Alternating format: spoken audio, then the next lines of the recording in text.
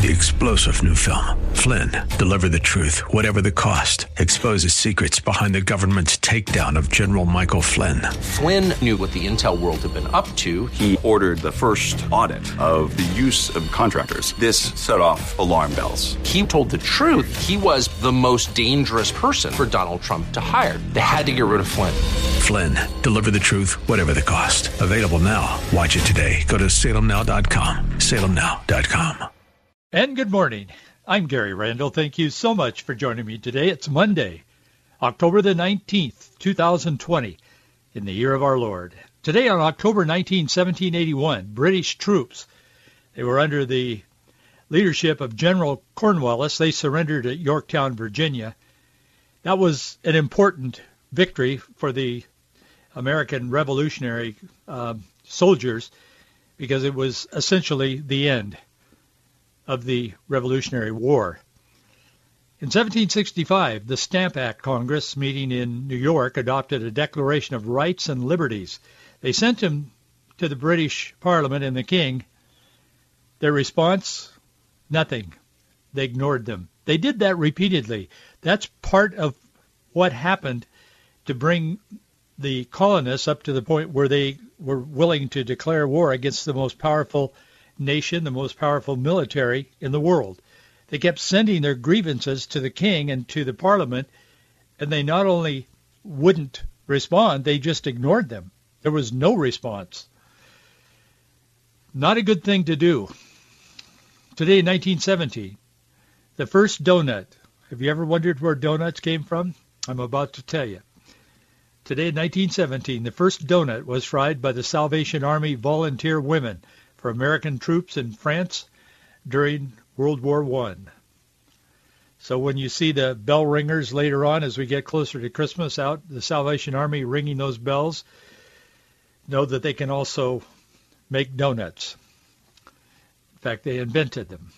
Today in 1944, the U.S. Navy began accepting black women into the WAVES program. The WAVES is an acronym for Women Accepted for Volunteer Emergency Service.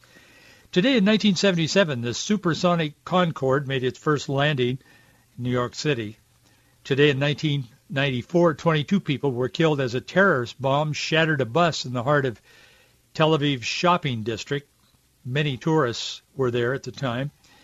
Today in 2003, Pope John Paul II beatified Mother Teresa during a ceremony at St. Peter's Square.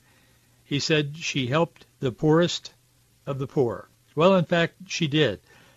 I spent time in India, not working directly with her, but with the Dr. Mark Buntain, who built and ran a hospital there. It continues. He has passed away. He's with the Lord, but the hospital continues. And there is much poverty in India, I can tell you. 10 years ago today, the Pentagon directed the military to accept openly gay recruits for the first time in the nation's history. That was an act by the Obama-Biden administration. That's a few things that are happening in our world today. Let me share a scripture with you that I think relates to some things that I want to talk to you about today. John wrote in chapter 1, verse 1 of his gospel, in the beginning was the Word. The Word was with God. The Word was God. He was in the beginning with God. All things were made through him. Without him nothing was made that was made. In him was life, and the life was the light of men. And the light shines in the darkness, and the darkness did not comprehend it. I think we know what that means, and I'm not going to take a lot of time explaining. It means that Jesus Christ is the light. He shined in the darkness, and even the religious crew that really assisted in his execution on the cross, Caiaphas and those people, they really didn't understand. They did not comprehend what was happening. I think we live in a time today when many do not understand what's happening. Certainly non-Christians have no clue, because what's happening today is not a political war, it's a spiritual war. It's a spiritual war to tear down the foundations of this country, a country that was founded upon prayers, yes, a revolutionary war, but upon prayers, upon seeking God for direction. In the war, the Revolutionary War, we should have never won that war. Nobody in the world back in those days believed that the colonists could beat the British in a war. Nobody believed that. In fact, there were people here in America who campaigned against the revolutionary forces and the army, the men that were serving. They said, don't do this. They pledged their loyalty to the king because many of them said, we have no chance. That's a foolish thing to do. It's a fool's errand. There was a lot of dissent in America leading up to the Revolutionary War, vocal dissent. People disagreed. There was a lot of wrangling back and forth. But those who were drawn to the Revolutionary War believed that it was God's time. They believed it was a spiritual matter because there had been a great revival and awakening in the 1700s. George Whitefield and other preachers had preached the truth of God's word. They had turned on the light. And the people's hearts had been renewed and restored to the Lord. A nation that was founded by people who wanted freedom of religion. They wanted to be able to establish a nation. Bradford called it a city on a hill, a shining city on a hill. Reagan used to often use that phrase.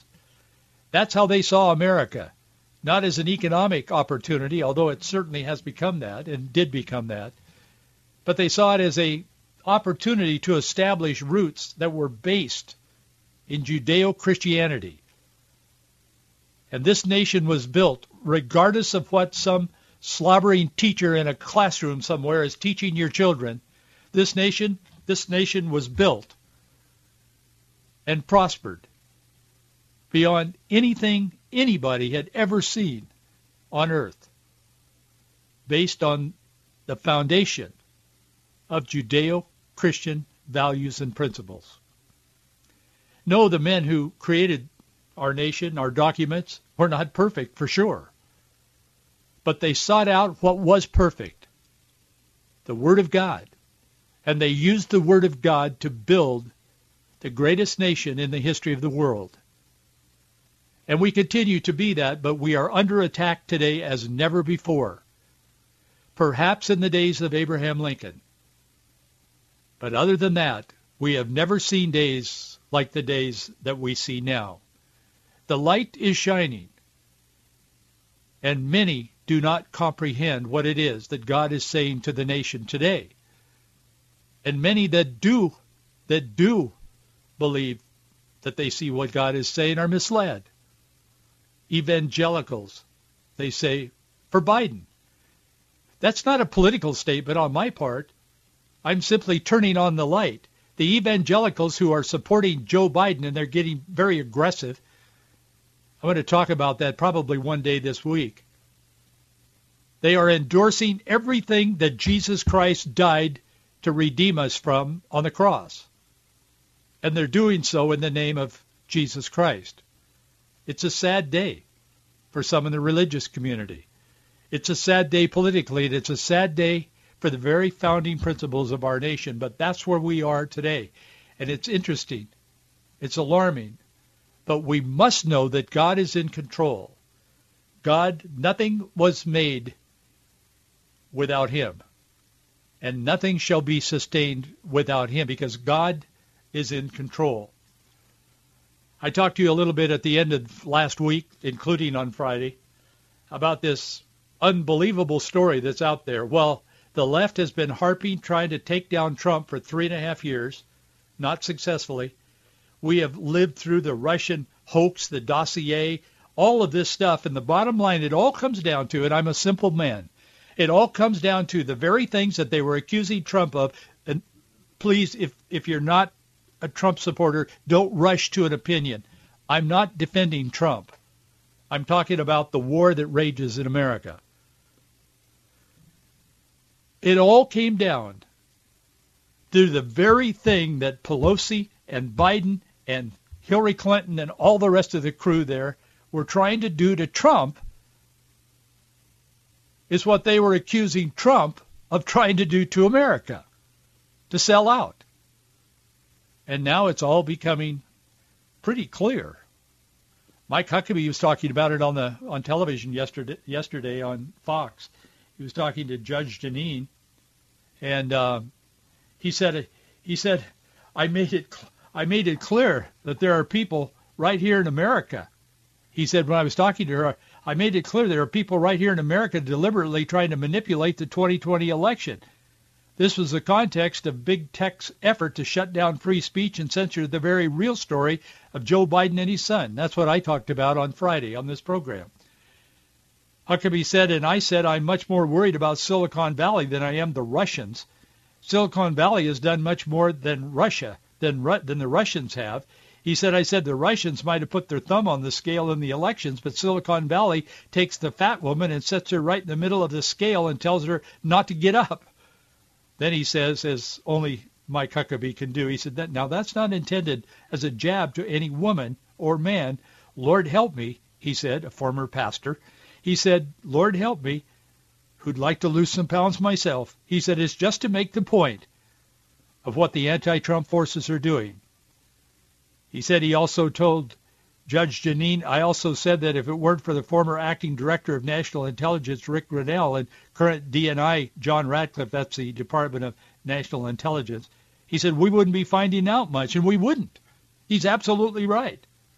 Thanks largely to them, Huckabee says, we're learning that it's not just big tech trying to silence the Hunter Biden story by shutting the New York Post off social media. And do you know their account was still blocked as of late last night? I didn't check it this morning. They're not relenting. They do not want this story about Biden to get out. And I don't blame them. If I was Biden or his allies, I wouldn't want it out either. It's awful. It's everything that they've been accusing Trump of. It's in writing. The correspondence back and forth on this computer. And we talk about turning on the light. A computer guy, just a guy who repairs computers at a little storefront shop in Delaware. He had this laptop. Hunter Biden had dropped it off months ago, long time ago. He wanted it repaired. The repairman repaired it for him, had it ready, had a bill all made out, probably scotch taped to the top of the laptop, waiting for him to pick it up. He never did pick it up. So finally this man, who says now he's fearful for his life, now that people know who he is, this man finally got to wondering about what's going on here. So he looked into it, and then he saw on the hard drive all of these emails back and forth, the same thing he'd been hearing in the news, except it was the very people that the news had talked about, but it was telling a very different story. And there it was, the correspondence back and forth between Hunter Biden about his dad. There's even a list. I wrote an article today. We put the list right at the top of the story. Biden is lashing out at CBS over the weekend for even asking him about it. Well, this lone computer guy in Delaware, in his little shop along the street there, has turned on the lights. Not only for the nation, but for the world, to see what's really going on with all this. And in there, there's tens of thousands of email. And one of them, Hunter, is telling Burisma to set aside so much money. And there's a list, $20 million for H, that's Hunter. $20 million for RW, I don't know who that is. $20 million for JG, $20 million for TB, $10 million for Jim. And guess who's at the bottom of the list there? $10 million held by Hunter for the big guy. The big guy. Now, how creative do you have to be to know who the big guy might be? The big guy that they're buying influence to.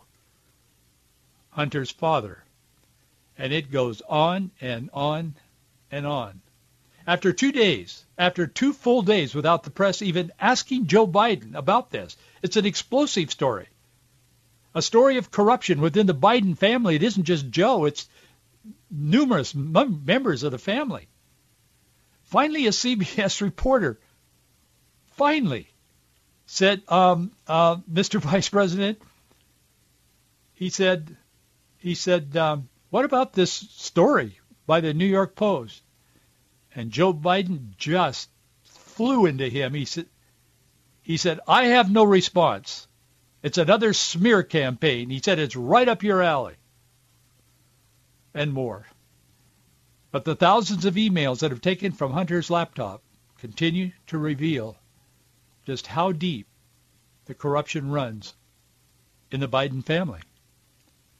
This isn't political. This eats at the very soul of this nation. We now know that Anna McAndrew, she's currently a senior Facebook employee. She's responsible for content control at Facebook. Let that sink in for a moment. She's responsible for content control at Facebook. She also, before that, advised Vice President Biden on Ukraine policy, then publicly defended him when his integrity came into question last year. Even the Washington Post said, hey, there's some pretty glaring unanswered questions here. The Washington Post is in the tank with Joe Biden and Barack Obama and all that crew. It's Jeff Bezos' newspaper. I mean, it's amazing. I'll tell you more about it in a moment, but speaking of corruption, unfortunately, did you know, or maybe it's incompetence, I don't know, but Judicial Watch put out a list over the weekend. It is through September. That's 19 days ago today.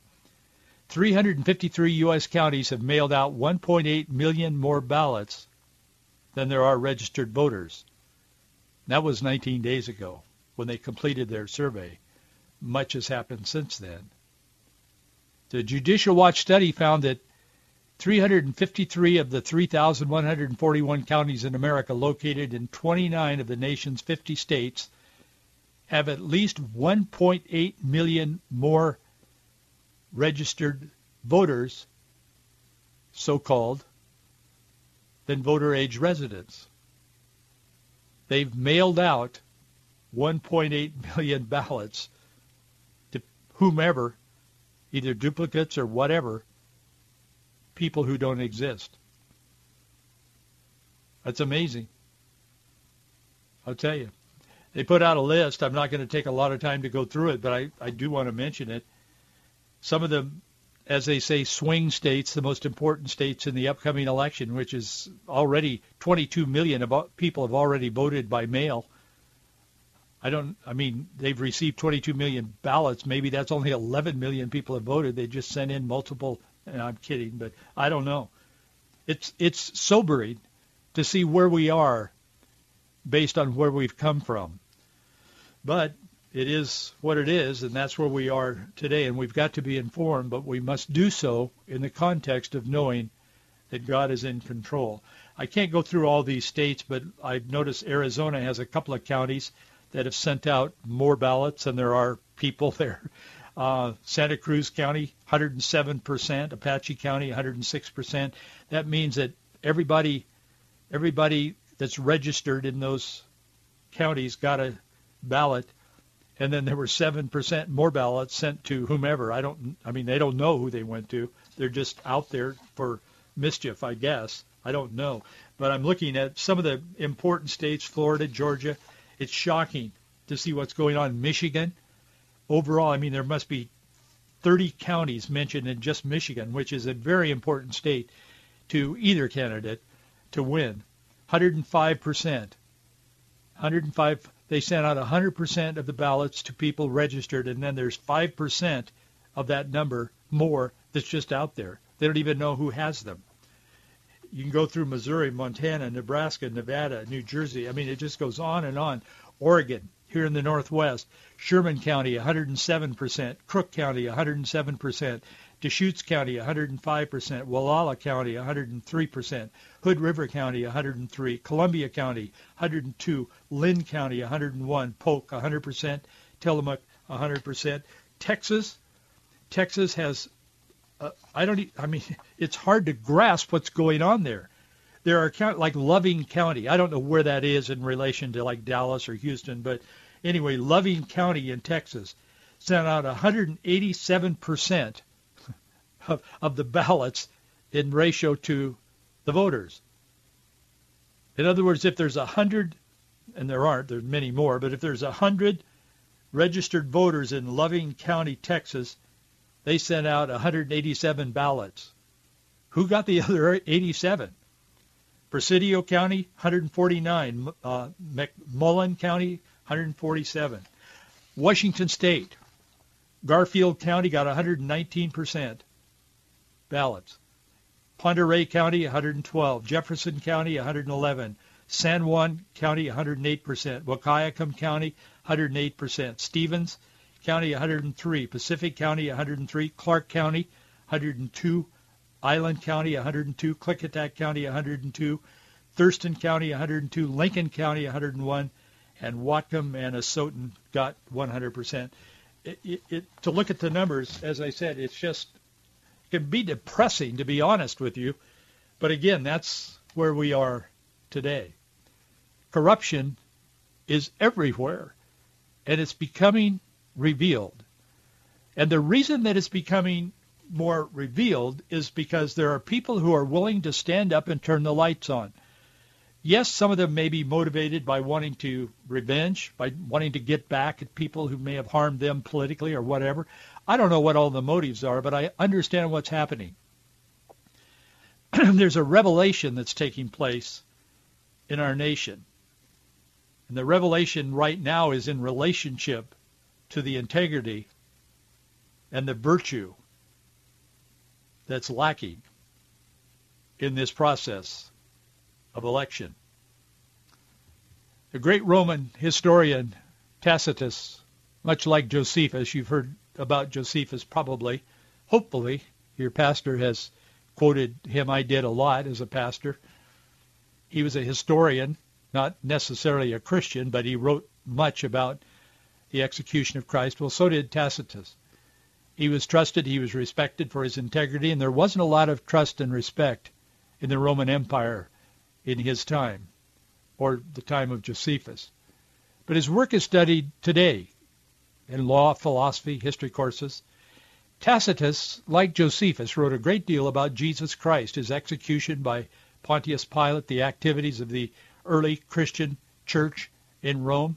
We learn much extra-biblical information that just affirms what the Bible is already saying. He's known for his strong character, Tacitus, moral authority in the Roman culture. It had become corrupt to the core. It was Tacitus who once said, and I quote, "In a state where corruption abounds, laws must be very numerous." In other words, you can't write enough laws to make people moral. And that's the issue. It was Tacitus who said, in a state where corruption abounds, laws must be very numerous. You just can't write enough laws to make people moral. It has to happen in their heart. That's why John wrote, "In the beginning was the Word. The light shined in the darkness, and the darkness did not comprehend it." Nothing has changed as far as human nature is concerned.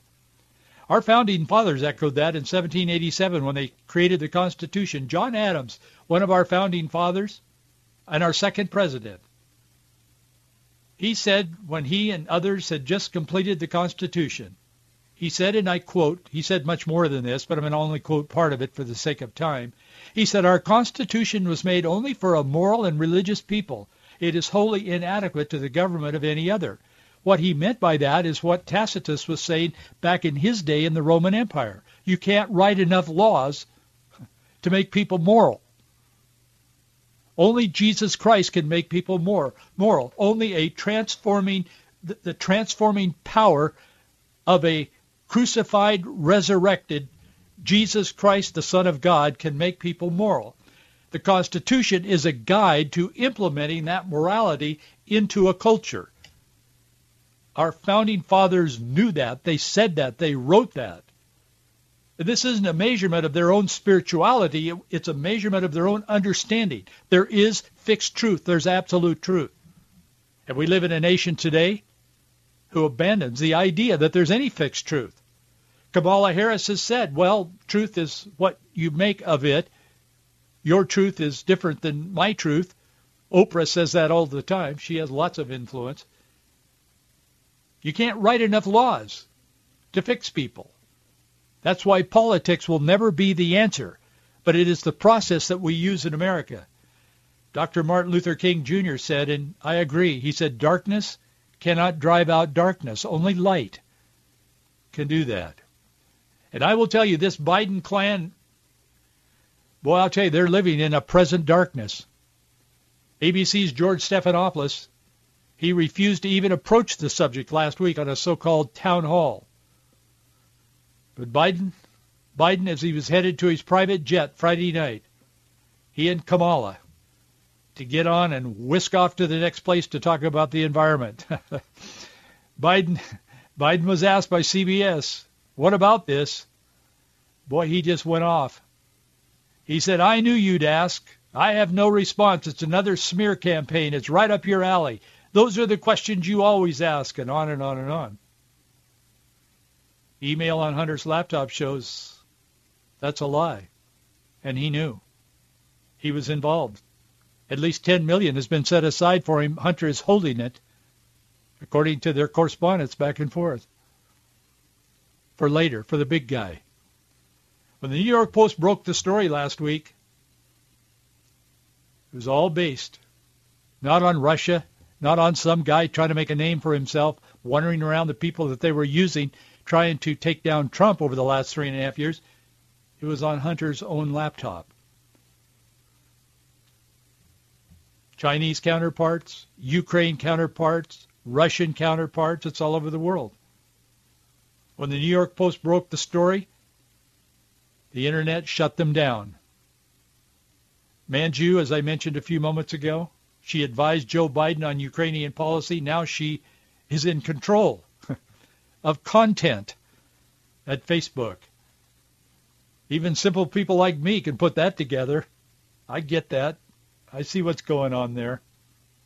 It should surprise none of us that the social media decided to suppress the New York Post story, and it should surprise none of us that the left is corrupt in a way that Tacitus would fully recognize. I think Martin Luther King Jr. would recognize it as well. Thanks for being with me. I'll see you tomorrow.